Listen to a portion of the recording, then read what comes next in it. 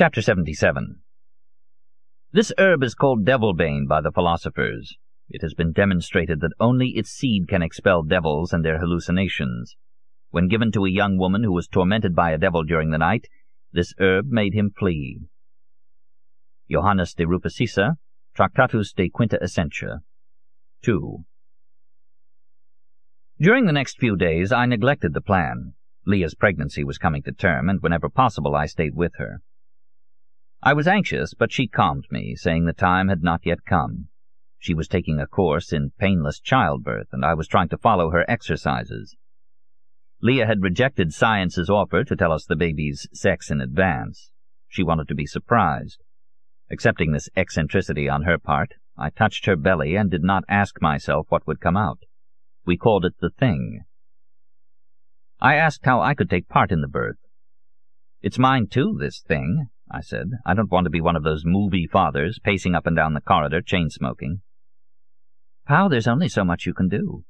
The moment comes when it's all up to me. Besides, you don't smoke. Surely you're not going to start smoking just for this occasion." "What'll I do, then?" "You'll take part before and afterward. Afterward, if it's a boy, you'll teach him, guide him, give him a fine old Oedipus complex in the usual way. With a smile you'll play out the ritual parricide when the time comes. No fuss. And at some point you'll show him your squalid office, the card files, the page proofs of the wonderful adventure of metals, and you'll say to him, 'My son, one day all this will be yours.'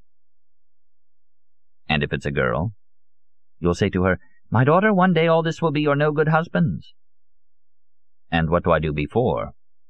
During labor, between one wave of pain and the next, you have to count, because as the interval grows shorter, the moment approaches. We'll count together, and you'll set the rhythm for me like rowers in a galley. It'll be as if you too were coaxing the thing out from its dark lair. Poor little thing. Feel it. Now it's so cozy there in the dark, sucking up humors like an octopus, all free, and then, wham, it pops out into the daylight, blinks, and says, 'Where the hell am I?' Poor little thing. And it hasn't even met Signor Garamond. Come on, let's rehearse the counting part." We counted in the darkness, holding hands. I daydreamed. The thing, with its birth, would give reality and meaning to all the old wives' tales of the diabolicals. Poor diabolicals who spent their nights enacting chemical weddings with the hope that 18-karat gold would result, and wondering if the philosopher's stone was really the lapis exilis, a wretched terracotta grail. And my grail was in Leah's belly. "Yes," Leah said, running her hand over her swelling, taut vessel. "Here is where your good primal matter is steeping. Those people you saw at the castle, what did they think happened in the vessel?" "Oh, they thought that melancholy was grumbling in it. Sulphurous earth, black lead, oil of Saturn, a Styx of purifications, distillations, pulverizations, ablutions, liquefactions, submersions, terra fetida, stinking sepulchre." "What are they, impotent? Don't they know that in the vessel our thing ripens, all white and pink and beautiful?" "They know, but for them your dear little belly is also a metaphor, full of secrets." "There are no secrets, pal. We know exactly how the thing is formed, its little nerves and muscles, its little eyes and spleens and pancreases." "Oh, my God, more than one spleen? What is it, Rosemary's Baby?" "I was speaking in general. But of course we'll have to be ready to love it, even if it has two heads." "Of course. I'll teach it to play duets, trumpet and clarinet." "No, then it would need 4 hands. That's too many. But come to think about it, he'd make a great pianist." "A concerto for 2 left hands? Nothing to it." Brr.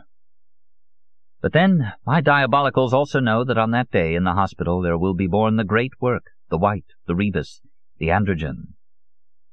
"That's all we need. Listen, we'll call him Giulio, or her Julia, after my grandfather. What do you say?" "I like it. Good."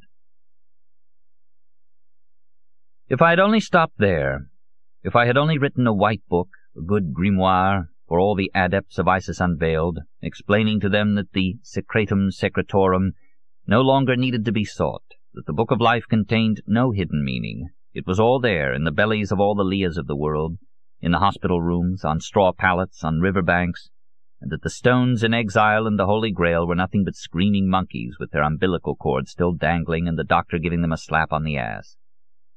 And that the unknown superiors in the eyes of the thing were only me and Leah, and the thing would immediately recognize us without having to go ask that old fool de Maistre. But no, we, the sardonic, insisted on playing games with the diabolicals, and showing them that if there had to be a cosmic plot, we could invent the most cosmic of all. "Serves you right," I said to myself that other evening. "Now here you are, waiting for what will happen under Foucault's pendulum."